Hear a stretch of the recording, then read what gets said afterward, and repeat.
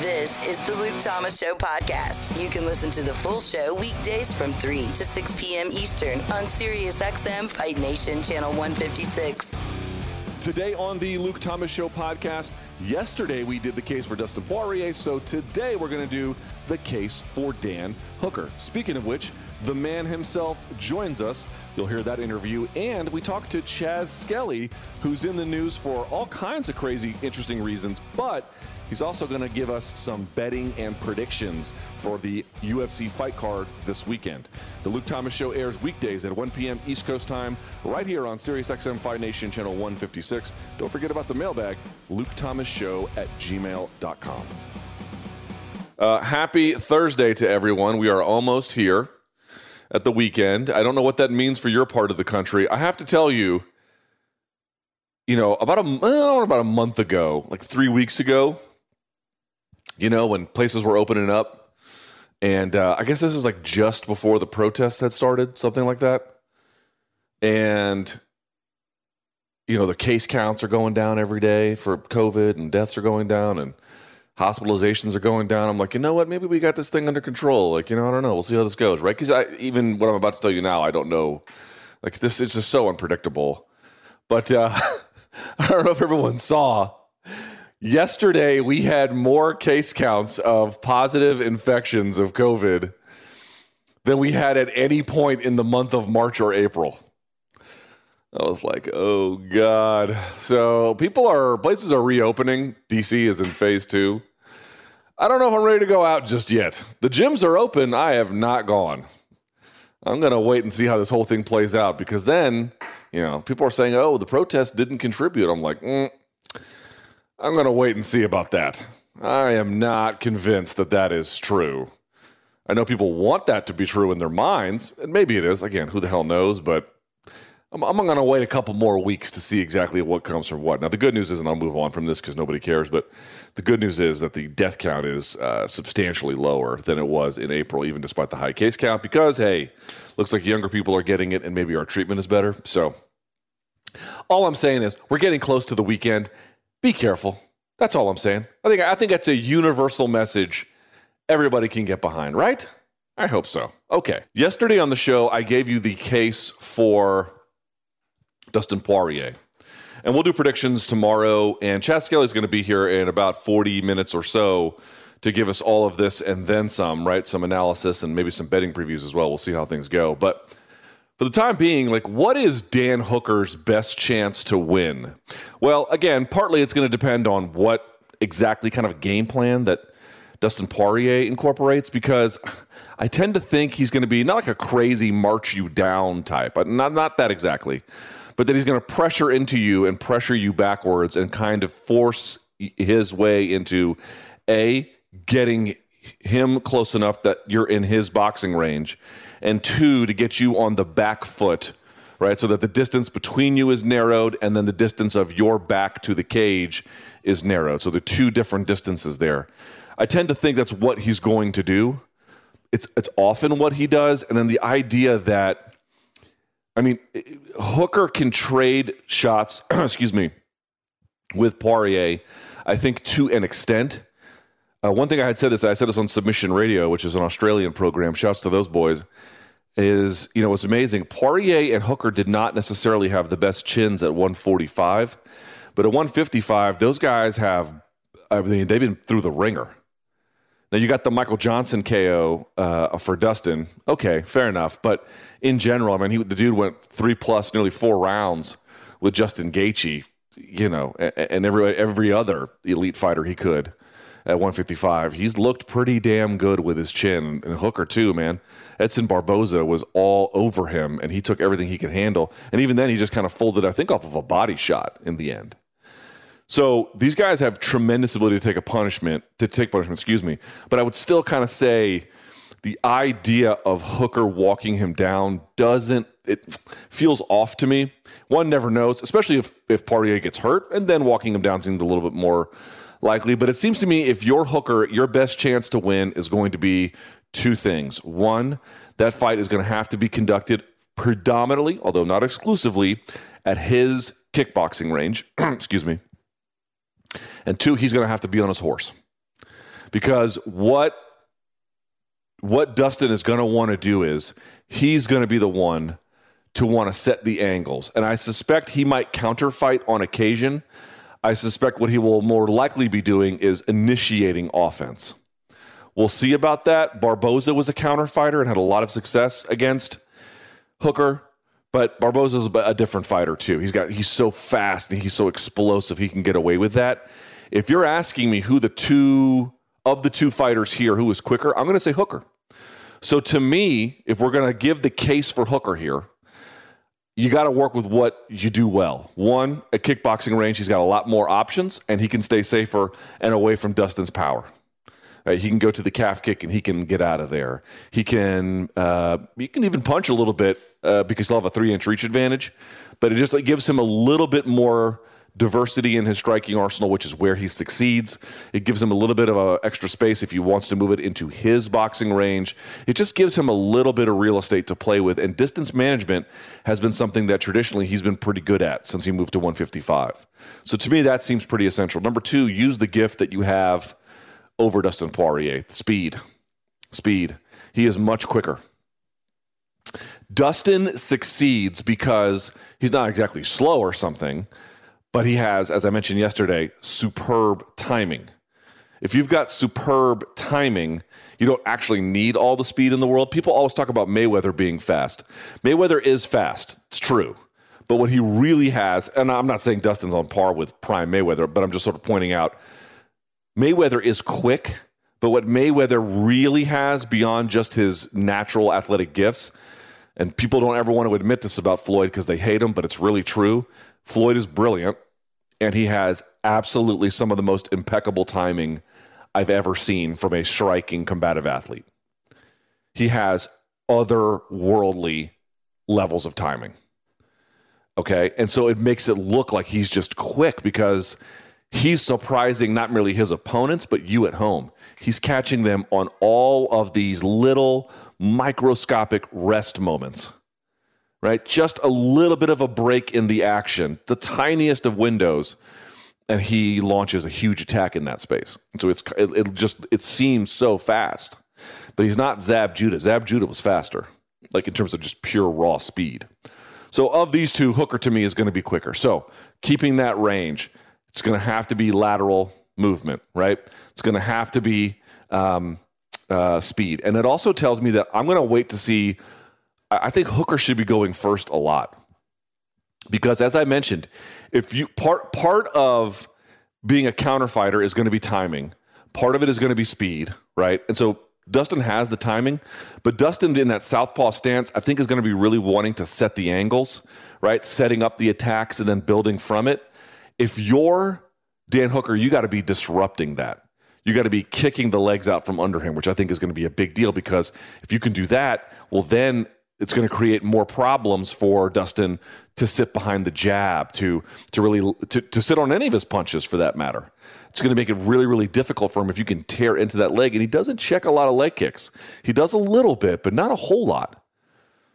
Because if there's one problem for Dan, and we saw this in the end of the third and especially the 4th and 5th rounds against Paul Felder, he got tired a little bit. Because if you just look at his style, man, it's labor intensive. I'm not saying it's labor intensive like Khabib Nurmagomedov's, but it's a little bit on the labor intensive side. And as a consequence, all that movement, all that motion, throwing with the leg and then sticking and moving and sticking and moving. Dude, that's a hard way to fight for 5 rounds. I got to tell you, if it was a 3-round fight, I would think that Hooker's chances are much better. 5, it's just a much more difficult task. So one thing we've seen is that he kind of slows down and then begins to accommodate the range of his opponents. You can't have that happen here. You got to be judicious with your attacks in the first 3 rounds so they don't drop off a cliff in the 4th and the 5th because Dustin's not going to gas. We've seen his experience in these levels. And if he can get into his range and start setting the angles and now you're reacting to him, that's going to be bad. So it's going to be about maintaining kickboxing range, lateral movement. And I think the third key here, my Al Bernstein key, it's going to be going first.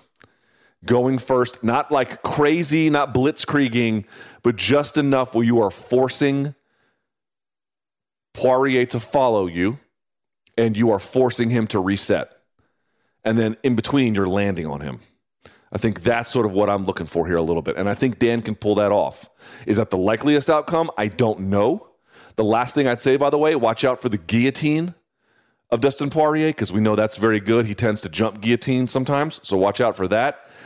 And the other thing I would say watch out for is in Hooker's favor, if Dustin tries to get desperate and then jab or attack from long range, Hooker has tremendous responses. Knees up the middle, uppercuts, all kinds of stuff. That would be bad too, so be on the lookout for that.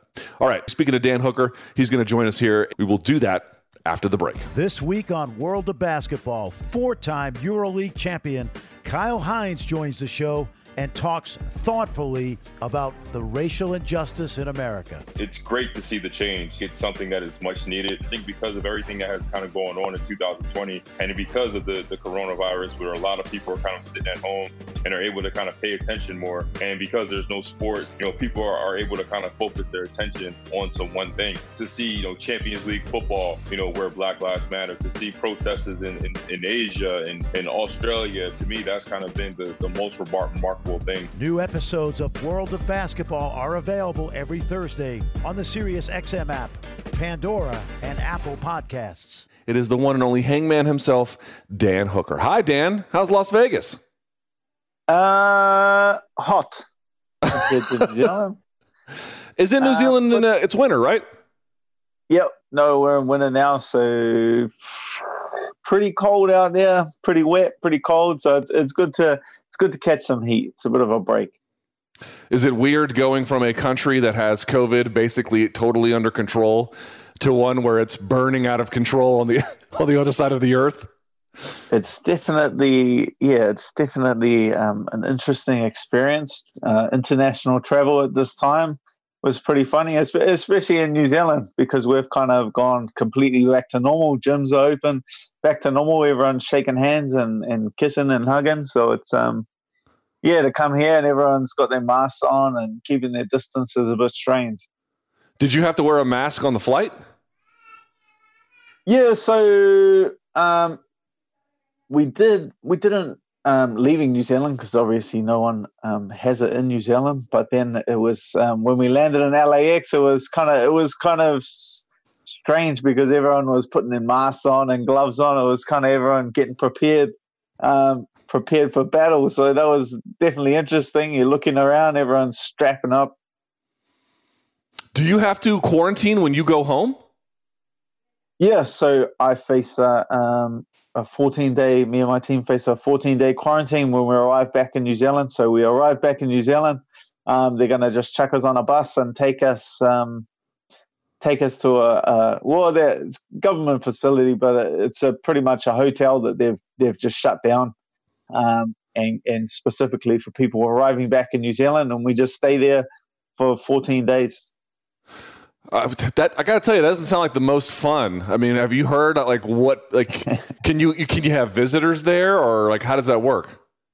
Well, it depends where you are, because some of the facilities aren't even in the city that I live in. So some of the facilities are in the South Island, which is a completely different island. So I'm just hopefully that I don't get sent down there. But people can come and visit you if you are in Auckland, but they have to stand. So there's like a 10-foot gate, and they have to stand on the other side of the gate, and they can come and you can yell at each other, I guess. Well, bless you for being willing to not only come to America to fight for entertainment, but then to quarantine yourself on the way home. I can tell you, we all really appreciate it as fight fans.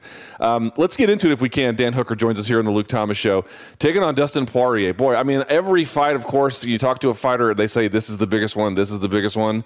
And I realize that this is not in New Zealand. This is not in front of a home crowd. It doesn't have necessarily some of the same ingredients that the Felder fight has.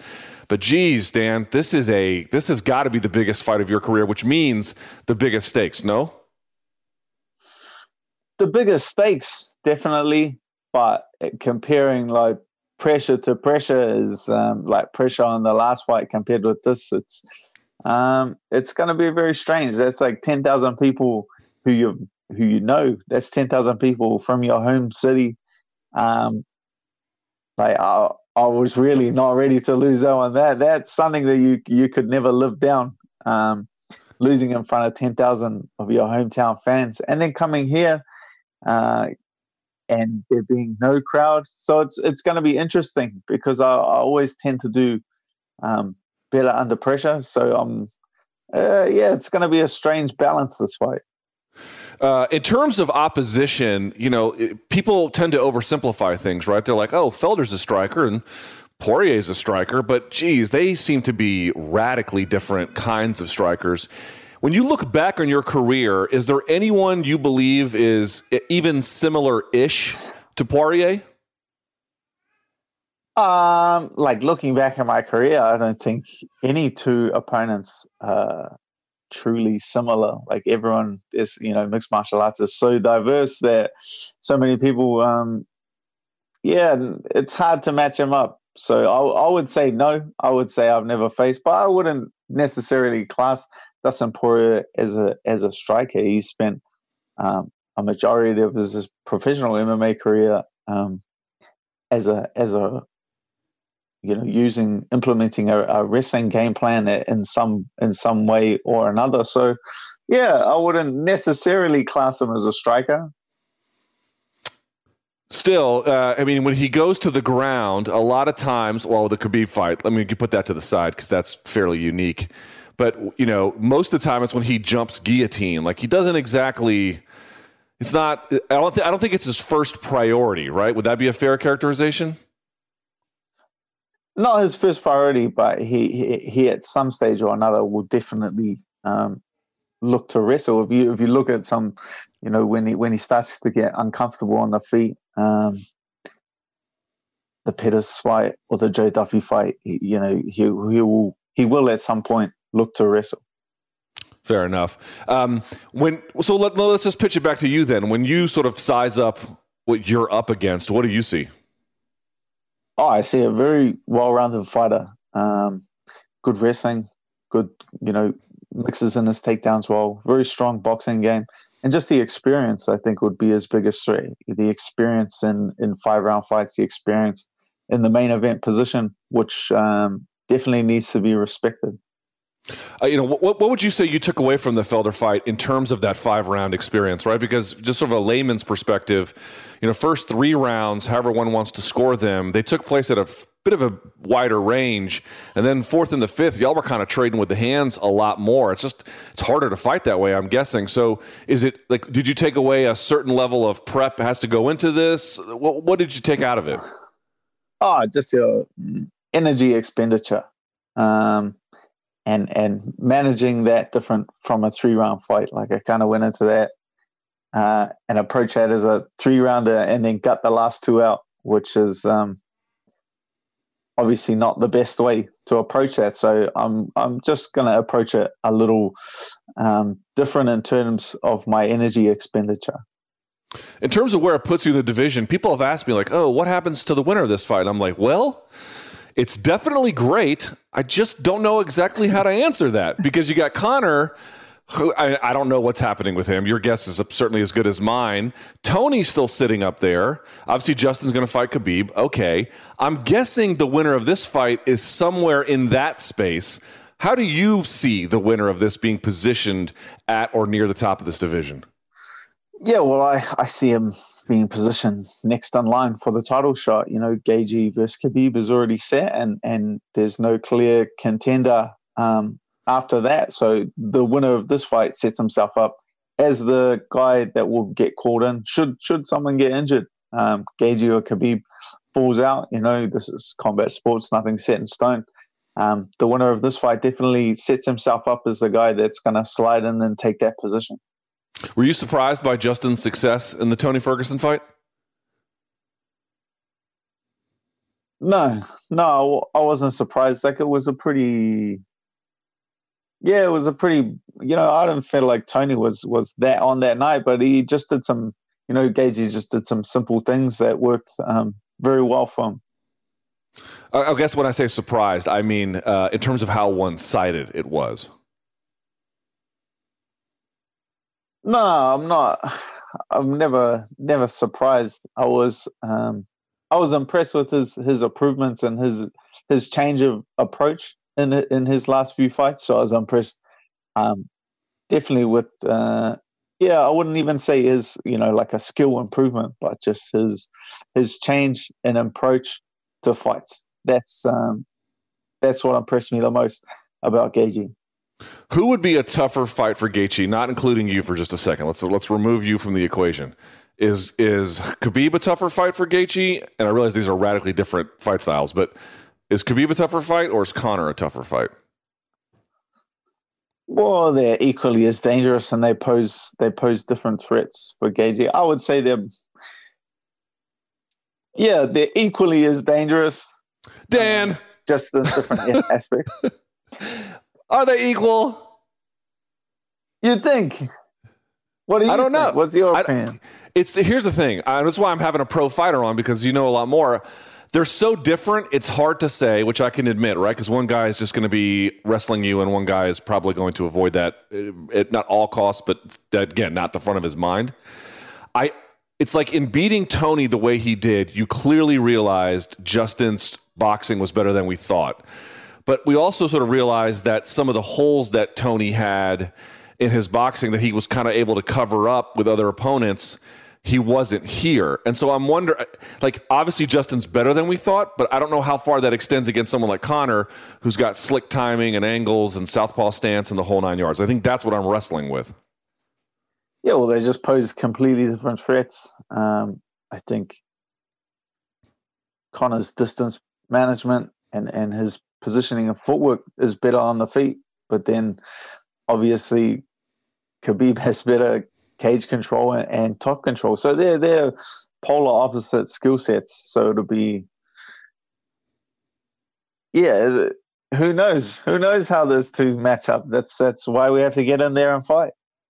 In terms of Dustin coming back from the Khabib fight, I would imagine you don't put a lot of stock into it, right? I mean, the guy's super experienced. He tends to come back from losses ready to rock. You don't imagine that he's got, I don't know, lingering doubts or something, right? Nah, that's not even a fight I took into account or even watched. If I'm being honest, well, watched again and studied and analyzed and took anything away from, because I feel like, if you look at his career and you look at my career, we do our best work after a loss. Nothing tends to fuel us, and I see a lot of similarities in that aspect. So I'm looking for an extremely motivated Poirier, because it wasn't his night. Things didn't go his way. He was that close to achieving what we all want. So I'm expecting a hungry Dustin Poirier. I don't want to take anything from the Khabib fight. Fair enough. Let me ask you about this Roshkov controversy, the cornering one. You kind of weighed in on it. You didn't have the kindest words for Max Roshkov. What is your chief objection? I mean, again, I'm not a fighter, so I'm going to have a different view, which is to say, if you're not ready to go and compete out there for whatever reason, it's probably a bad idea to go out there and compete. What's wrong with that? Nothing. If that it was just an experience. It was just too much too soon for someone like that. Well, what exact perspective? What's the question? What's the question you're asking? Because you said he was made of marshmallows, right? Yeah, I did. Yes, that's the part I'm sort of curious about. I mean, I'm getting pushback for criticizing, and I feel like that's just my perspective on it. It's not like I'm criticizing a young amateur kid. I'm not criticizing a guy even on the Contender Series. This is a guy in the UFC. This is a guy in my division. This is a guy I see as competition. I feel like, and he went out there. He just showed his inexperience. He was, he didn't exhaust himself, just for no reason. He exhausted himself trying to tear his opponent's leg off. He exhausted himself being overly aggressive. And you be overly aggressive, you try to get your opponent, you're trying to hurt your opponent, then you just quit. I see nothing wrong with what the corner did. In hindsight, like, you could have approached it a little differently. Like, all the kid had to do was relax. Just relax, take that minute to breathe.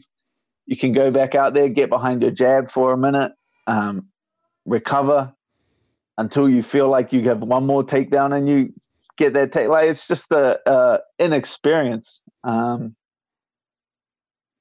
Yeah, it was just purely inexperience as opposed to, I didn't feel like it was at the point where he mentally broke. Physically, he would have been fine if he just relaxed and got it under control and had the mental experience and had been in those situations previously in his career. It would have benefited him a lot more. I don't see the big deal. All I said was marshmallow. Like, at the end of the day, people were getting upset because I called someone a marshmallow. Like, that's on a scale of insults and a scale of insults that have been thrown at me for far less things. It's funny. Like, if you can't handle being called a marshmallow, I feel like you're in the wrong sport. Fair enough. I'm only bringing it up because I thought it was interesting controversy. The last thing I'd ask you about it, though, is do you think MMA media makes too big of a deal of cornering controversies? No, they're sharing their insight, and that's all I did. I'm sharing the insight of my perspective. You have to understand that I've been inside fight gyms my entire adult life. My entire adult life has been spent inside of gyms where it's a very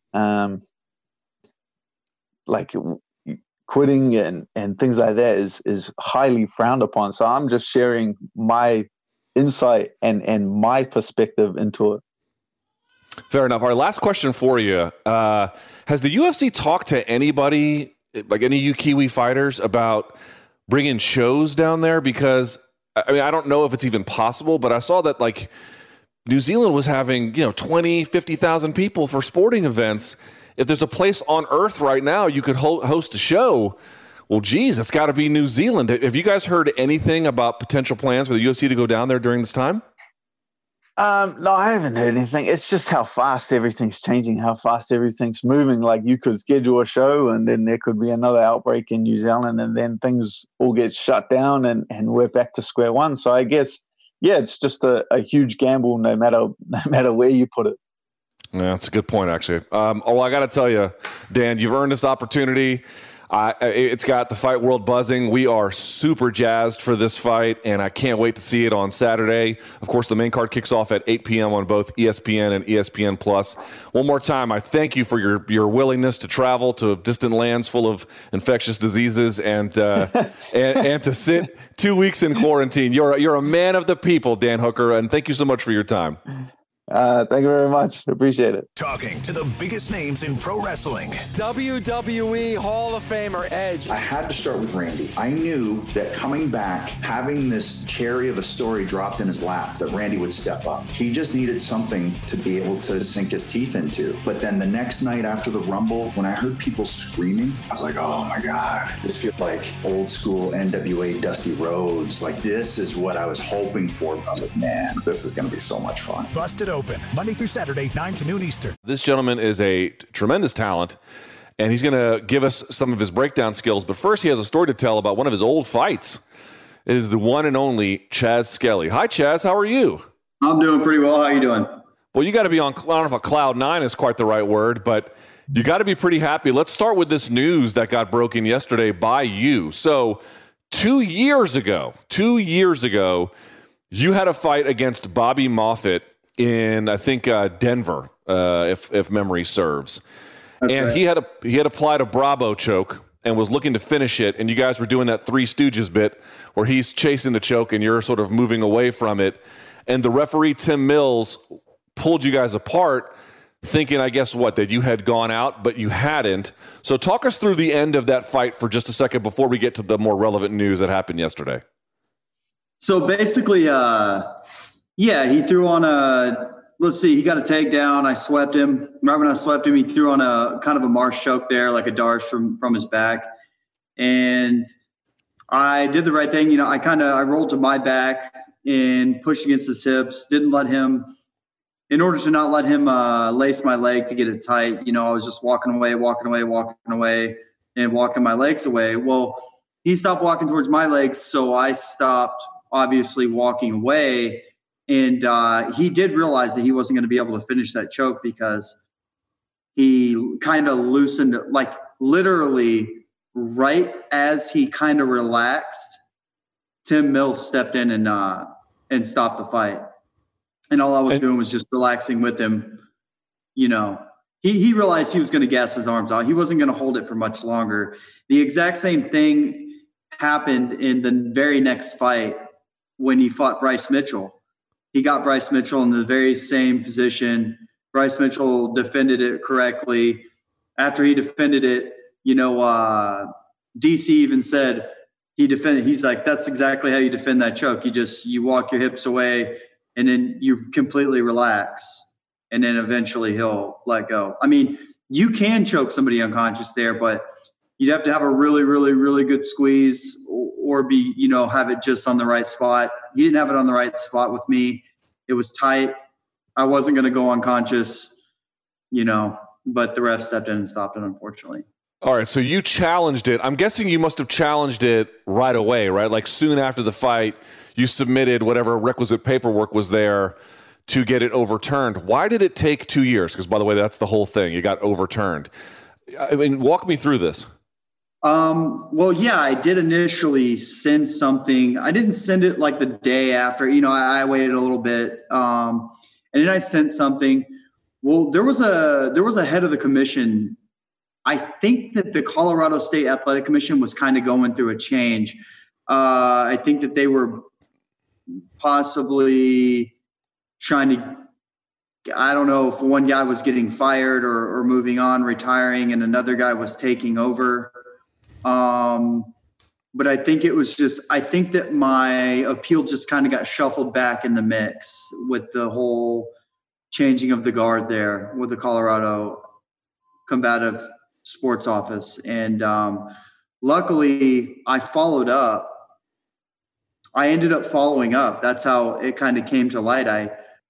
I sent a message and said, hey, I filed an appeal a little while ago, and I was just wondering if, it didn't matter to me. I just wanted them to give it a look. You know what I mean? I wanted a fair shake because it rubbed me more wrong that Tim Mills had the opportunity in the fight with the instant replay to go back and overturn it, and he still didn't overturn it when you could see me blinking in one of the instant replay. You could see my eyes open. I wasn't unconscious. And he had the opportunity to overturn it, and he didn't. So I just followed up, and luckily the commissioner, now the new commissioner, said, oh, yeah, I'll give that a look for sure. He gave it a look, and he overturned it. That's crazy. When did you send that note being like, hey, just following up? Man, I'd have to go back through my email and look. It wasn't that long ago, realistically. It was I guess it was before the whole COVID-19 thing. So I guess it has been a little bit, probably the COVID-19 thing put him out for a little bit. But probably 6-7 months ago, maybe. By the way, I'm looking at your background here for the listeners who can't see. You got the Sanford Health attire on, and then the step and repeat behind you there. This is the facility in South Florida. Where is this facility? Yeah, this is in South Florida. It's Deerfield Beach. I actually just stole this sweatshirt out of somebody's backpack in there because it's freezing cold in here. This wasn't intentional I was going to sit in front of the backdrop. It's just a good backdrop. Actually, if I turn it around, it's an even cooler backdrop on the other side. I'm going to use this for my podcast. I'm starting a Fight Pick podcast, just kind of a general podcast / Fight Pick podcast for Sanford, and posting on the social media to try and, get some social media going. But I'm going to use this as my backdrop. I didn't intend on doing the whole double up thing. but it's freezing in here, and I needed a sweatshirt, so I went and stole somebody's sweatshirt. Fair enough. I was like, my man's carrying the flag for the team here. This is amazing. Yeah, I know. I looked when I didn't realize how goofy I look until I pulled the video up, and I was like, oh man. It's quite all right. Well, first of all, congratulations. You got to be thrilled. I mean, it doesn't overturn the result in the sense of you get a win, but it certainly, it brings you to what? Let's see, 18-3. And 1, I guess, no contest. It's a pretty dang good record. Yeah. I'm pretty excited about it. I think what it does two things for me. For one, I mean, I'm a grappler. I don't like to. I've never been submitted. I've never been, submitted in competition. I've never been submitted in a fight. And I didn't like that on my record, to be honest. And number two, I mean, I'm in my last fight in a contract right now. So when you're renegotiating, obviously it looks better to have, well, I'm 1-1-1 now in this current contract. So it looks better, I guess, to have not lost more than you've won, obviously, when you're renegotiating. I don't know how much weight that'll carry, but it means a lot to me. Yeah, I can well imagine. All right, let's transition because you hit me up being like, let's do some picks, let's do some analysis. All right, Mr. Skelly, let's do exactly that. We just had Dan Hooker on the show, by the way, and obviously he is fighting Dustin Poirier this weekend. What a hell of a matchup this is at 155 pounds. So assess it for me. When you look at these two and what they're up against with one another, what do you see as the predominant challenges? I see Dan Hooker as a long-rangey guy who really improved a lot when he bumped up to 155. I think maybe the cut was taking a lot out of him at 145. I think the bump up was a really, really good move for him. One thing I see as a challenge for Dan Hooker is that in his video that I've watched in the past, I don't want to say he doesn't fight well, but he struggles more when people move forward on him, moving backwards. He's not a great fighter moving backwards, I think, in my opinion. Another thing that he struggles with a little bit is the grappling aspect of he has a great guillotine. He's good at defending shots with that guillotine, but I think that if Poirier does get him down, get past that guillotine and get him down, I do think Poirier have a pretty good advantage on the mat. I think Poirier is but another thing I don't want to do all negative, obviously. I think Dan Hooker's a great fighter. He's an amazing striker. He does really well coming forward, and he's really found a spot he's really implemented knees in his game a lot, and I think that's huge for him. Being a tall fighter, bringing the knee straight up the middle. I mean, he finds a home for that knee, and it's pretty impressive. Not to mention he's a super tough guy, can take a crazy amount of damage, and he seems to improve every fight. So I mean, that's kind of one of those things that's an X factor when you're picking fights like this. It's like, how much has this guy improved from the last time you saw him? Because when you watch film of him, it seems like he improves every single fight. And I think one of the only times you've seen him struggle really bad. I mean, you did see him struggle a little bit on the ground down at 45. You saw him struggle against Maximo Blanco. Maximo Blanco just pressed forward the whole time and threw volume. Jason Knight, when he took his back, fairly easily. And I think Edson Barboza, when he was just a little bit quicker. Now, I don't think that Dustin Poirier possesses the speed necessarily as Barboza. But what I do think that Dustin Poirier possesses is high volume, a very aggressive style of moving forward, throwing in volume, which if he can get Dan Hooker on his heels, I think will pay huge dividends for him. And not to mention, Poirier is a veteran that's been in there a million times, and he has great grappling. So I guess one thing that's left to be shown is just how much Dan Hooker's grappling has improved. All right, so a different question, though, would be the betting side, right? Because you can pick whoever you might want, but sometimes the odds might make it a valuable pick.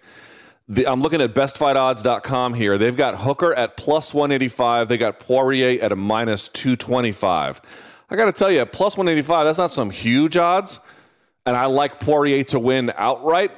Do you like the bet there for plus 185 on Hooker, given the number? I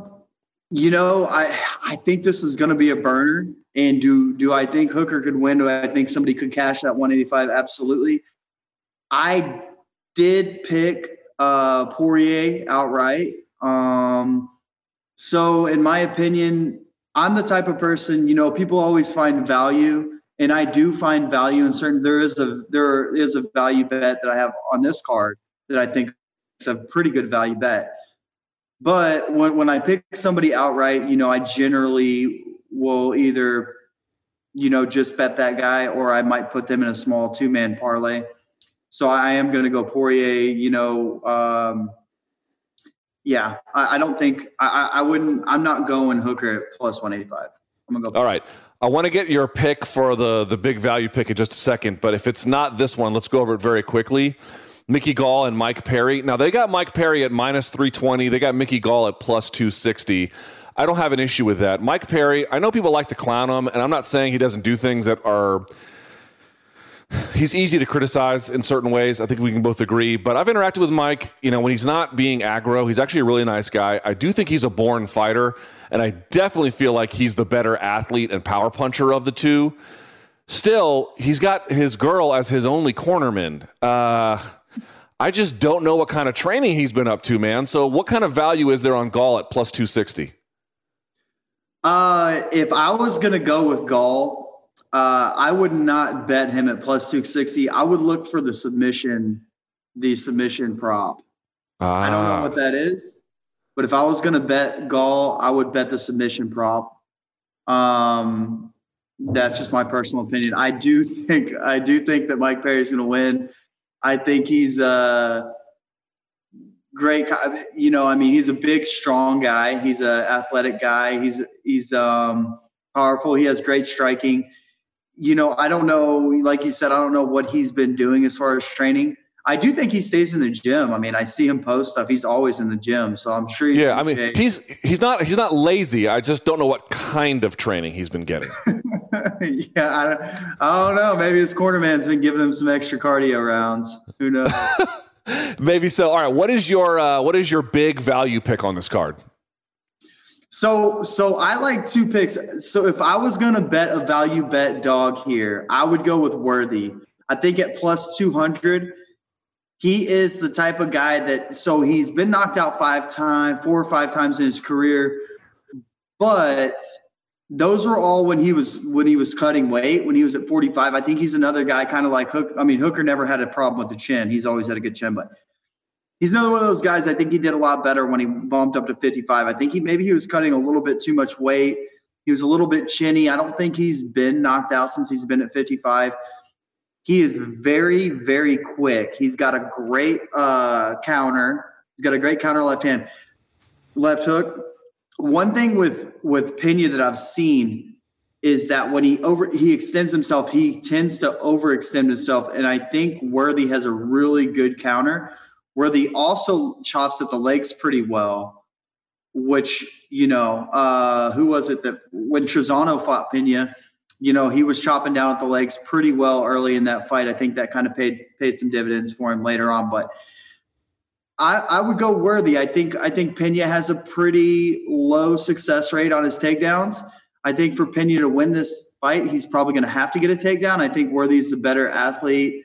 I think he has the quicker hands. I think he probably has a little bit sharper hands. Their reach is very similar, even though Pena might be a little taller. I think he's only got an inch reach advantage with striking. So I think Worthy's the big value bet here. If you're looking for value and you're looking for a fight that's going to be a burner. Now, if Pena does happen to get him to the ground early, he could dominate on the ground, but I don't see it happening. I think that Pena has a hard time, struggles with getting takedowns. Once he gets takedowns, he's doing well. But I think he has a pretty low success rate at actually getting takedowns. And I think Worthy's just a little bit more athletic and powerful. And by the way, I've noticed your last fight is a win, but you've not fought since September of 2019. What's the deal, guy? When are you going to get back out there? Well, I was scheduled to fight on UFC 246 when my flight landed. Grant. I was supposed to fight Grant Dawson. He had to pull out. Oh, right. Yeah. He had some issues with the Nevada State Athletic Commission with some testing issues. He had been popped earlier in his career, and I think he still had some traces of stuff. And he was cleared by USADA. I think it was BS. No fault of his. I think he's clean. I would say he's clean. He just had, picograms, whatever that bullshit with just like the John Jones thing, I don't know. But so there were issues. They bumped it back 4 weeks. And then I tore my pec tendon from my arm when I was training for that. Jesus. So I'm in a 6-month recovery process. I've got 2 more months before I'm cleared. Well, I don't know what COVID's going to look like by then, but hopefully it's better. By the way, circling back to one of your points here, I'm on Fight Metrics website. The takedown accuracy for Luis Pena, 29%, not especially high. Yeah, when I watched this, I didn't know the actual percentage, but when I watched this film, I saw he does do a good job pushing people against the cage and using his leverage, using his length against the cage there. But I feel like he doesn't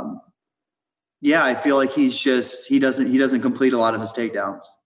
Well, you do when you can get back out there. I got to tell you, Chaz, we really appreciate your insights. We don't do a lot of betting talk on this, so we'll have to get you back on. When is the podcast you're doing launching, by the way? I'm going to get on with Ong Linsong, the ONE FC champ here, one of my good friends and teammates. We're gonna get on and just do some fight breakdowns and picks next week for the card, and after that we'll start kind of rolling into more of an actual podcast with things like nutrition and health and pre and post workout recovery stuff. Get on some interesting guests hopefully and make it more of like a different segments in the show. So that we'll start up next week, talk about some fighting, and then after that we'll roll into some more things. Well, we appreciate your insight. We wish you a speedy recovery. And you heard some picks there. So if you do well with these picks, we're going to give you lots of compliments, Chaz, And if you do poorly, we're going to roast you on the air, okay? Sounds good. Hey, 2 more picks that I really like on this card. I would go I do like the Jordan Griffin fight to hit the over 2.5. I think that fight's going to go to decision. I don't see that getting finished. I think the odds on that are minus, like 145 or something like that. It's not a bad pick. And I like Jin Yu Fry. I think Jin Yu Fry is gonna win this fight. It's a tough fight for her, but I do think that she'll stop those takedowns. I think she's the more experienced fighter, and I think she's gonna get it done. She's a dog. There you have it. All right, Chaz, best of luck to you with the podcast. Of course, looking forward to seeing you get back out there. Congratulations on getting that overturned, and can't wait to see what's next. Thank you so much. All right, thanks. Thanks for having me on. Thanks for listening. Catch the Luke Thomas Show live and in its entirety weekdays from 3 to 6 p.m. Eastern on Sirius XM Fight Nation Channel 156. On Twitter, follow at L Thomas News and the channel at MMA on Sirius XM.